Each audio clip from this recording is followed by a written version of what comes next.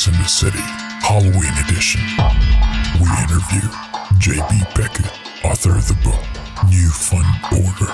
Are there more ghouls out there in the financial industry? That and more on today's episode of Flex in the City. Live or die, the choice is yours.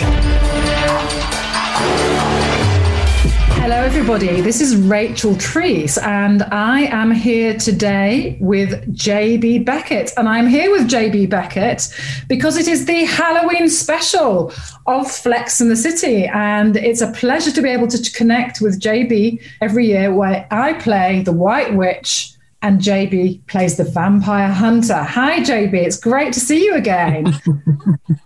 Hi, Rachel. And I really should cue myself in with some sort of sinister laugh. It feels appropriate for this episode.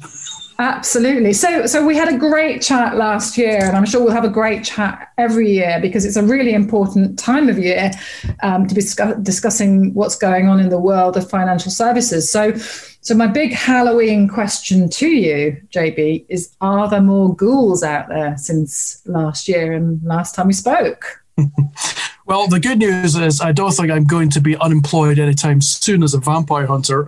There are plenty of monsters within asset management and finance at large, and I do like hunting them down in the shadows.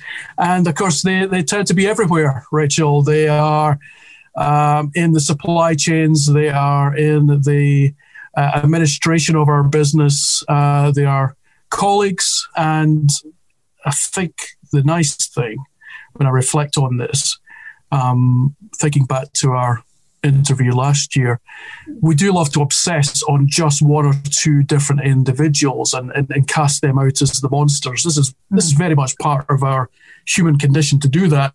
It makes us feel better, distances us from the monsters. But there are far more monsters, you'll be pleased to hear. And as ever, I'm continuing to hunt them down. I'm perhaps not going to necessarily stake them. That might be a little bit severe. But I will continue to cast lights on them and on the bad practices that they engage in. So last year, JB, you alluded to the fact that the problem might be bigger than Woodford, is it? Absolutely, and I think this was my big reflection from last year, and looking at the way that the media, pundits, spokespeople, the general public, how they have, I guess, digested what happened and what went wrong with Woodford, tells me that basically we're going to repeat the same mistakes again. There will be another Woodford, just in the same way. If you recall last year, I talked about my inspiration for the New Fund Order and people like Bernie Madoff. There will be another Bernie Madoff, in our time. So I think, yes, when I look at how we dealt with Woodford, it tells me that we're going to repeat the same mistake. It's interesting to note that the FCA and regulators like the Bank of Ireland are now starting to broaden the question, that they see that perhaps the monster wasn't necessarily the individual, the monster was the structures that gave rise to that star manager. And we're absolutely going to repeat the same mistake. So it is interesting to note that the regulators are now starting to look much more closely at fund boards, authorized mancos. Here, we're going to suddenly now get to the root cause of the problem. So I'm curious because, as you know, Flex in the City and FTS Global, we're all about leadership. So how do we go about, JB, creating more white witches and vampire hunters in our world? Yeah, and I've been musing on this. I write two different columns really about the life and experiences of being a non-exec director. And I think the answer to your question is independence. What we need is more independence everywhere. We need more independence on investment committees. We need more independence on pension scheme boards. We need more independent asset managers sitting on the boards and committees that make the decisions. So you're saying there are monsters in the boards too? Are there monsters in the boards, JB? Is that a surprise to anybody? I mean, anyone is listening into this. Did we suddenly wake up and think, wait a minute, perhaps our industry that is, ostensibly fueled by profit and greed heaven forbid, they might give rise to sociopaths. Wow, was that such a revelation? I don't think it was. I think we've known there's been a problem for a long, long time. Monsters are created by a combination of power and greed. And when you have enough of that anywhere, it will give rise to monsters. And is that in philosophy too, JB? Not just in financial. Is that something that's known? Is that a Halloween fact? Well, I think if we didn't think it was a problem, we wouldn't have things such as the Stewardship Code. We wouldn't have things such as the Kane Review.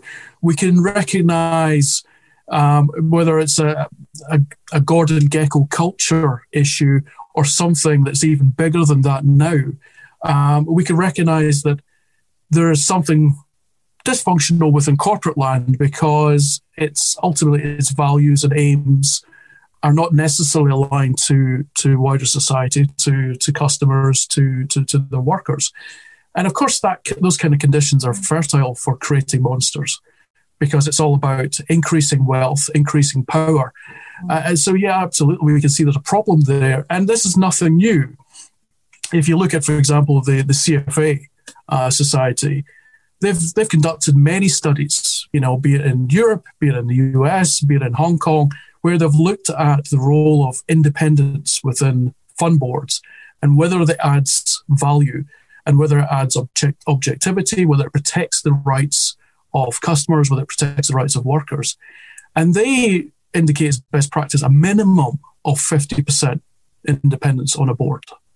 Now, that's not where we are today. Where we are today is probably somewhere around a quarter of a fund board is independent. So we can see there's quite a way to go.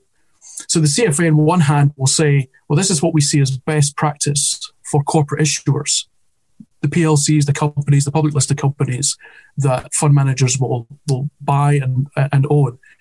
Well, how is that any different to what you should expect within the corporate structure of the fund manager themselves? And I think asset management has done a great job for 20 years of setting out what it wants and at the same time not necessarily reflecting those same standards back on itself. That's what gives rise to your monsters. Absolutely. And so, JB, you've obviously got your new fund order book, but I understand that you are writing a new book. Would you like to tell us a little bit more? And do you have a working title? I do have a working title, and those who have followed, I guess, the new fund order know that the first book came out in 2015. There was a revision to that in 2016. Really was just a couple of additional chapters. It's also, when you're a writer, it's a great excuse to deal with the factual inaccuracies or typos that people very, very helpfully like to point out to you after you publish. So it's quite nice. You can go back and address those. But I haven't really written anything book-wise original since 2016. I've co-authored 3 books since then for Wiley. So that would be the AI book, the Paytech book, and the Wealth Tech book, but only as a co-author. So this will be my 3rd installment, I guess, of the new fund order, which I'm hoping to put out at the end of this year. And do I have a working title? Yes, I do. The working title at the moment is What They Do in the Shadows. And what I think it's absolutely fine as a working title, but I probably could do with some help in coming up with something a bit more punchy, a bit more me, a bit more JB, a bit more monstrous. Absolutely. I think we should ask listeners to help us with that. So we need a title for JB's book, which has the working title, What They Do in the Shadows.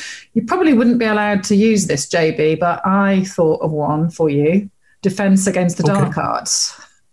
Because I'm a Harry Potter fan. So yeah. That would be great. We'll be asking all of our listeners to help with the title of JB's book. And not only the book, JB, but you have another little project on the go, I understand. Tell us more. Yeah, this one really came out of the left field, which is probably quite apt because I spend most of my time in the left field. I was approached to do my own podcast. And look, I know everyone does podcast. This is a great podcast. There's lots of great podcasts. And I had hesitated really for a couple of years about the idea of doing it because I wasn't sure what was I going to bring that was new to that conversation, to the already quite noisy airwaves. But I was approached to do one, and the idea being that this podcast will be very much an embodiment of the New Fund Order, but in a sense of building community as well. So it'll be looking at markets, regulation developments, really from the eyes of the fund selector, and this will be a pan-European perspective as to what are the challenges, what are the risks. Got to be contentious, really got to be very punchy, otherwise it's not the New Fund Order, right? And most importantly, it's got to be strange, because if it's not strange, it's definitely not the New Fund Order. So it's got to have that slight kind of monstrous gothic edge to it. But it's got to be a chance what kind of characters are you looking for on this podcast, JB? That's a very good question. It's got to be people not necessarily like-minded. I mean, the path of the contrarian is that you never agree with anyone, and no one agrees with you. But that's kind of part of the enjoyment of it. So it's got to be contrarians, people who are a little noisier in their respective sectors. It's not going to be people who are overtly corporate. I appreciate people who are very much in the corporate structure. It's quite difficult for them to be as contentious as, frankly, as I have been. Certainly my path, I would not recommend to anybody who wants to progress up through this industry. But I'm looking for free thinkers. I'm looking for people who look at things from the left field, but across our industry. So it doesn't necessarily have to be the what does the person do? It's more of, what do they bring to the conversation? Are they outspoken? Are they opinionated? Do they have an interesting view on life? I think these are the kind of people I'm going to try and look for. And very much from a pan-European fund management, fund selector, industry kind of look on the world. Not dissimilar to Flex in the City. Great stuff. Well, JB, we're wishing you all the very best with this new podcast. Very exciting. And clearly our listeners won't be able to see where JB is, but he's actually sitting by the power of Zoom in a crypt. So we have to conclude what is your message to all of our listeners from the crypt? The message from the crypt, dear listeners, is just have a look over your shoulder who is behind you, because the monsters are lurking there, and sometimes they're lurking in plain sight. And I would ask audience to always think about things, but try to think of them from a contrary point of view, and sometimes looking at things from the left field casts up new ideas and new solutions. So more importantly, I would say to them to stay safe and don't switch out the lights. Oh. Well, on that very spooky note, thank you, JB, for being a wonderful vampire hunter for us today. And so from me, the White Witch, and JB, the vampire hunter, it's good night from me, and it's good night from him. And it's definitely good night for me. Good night. You just listened to Flex in the City. Catch us on our next episode.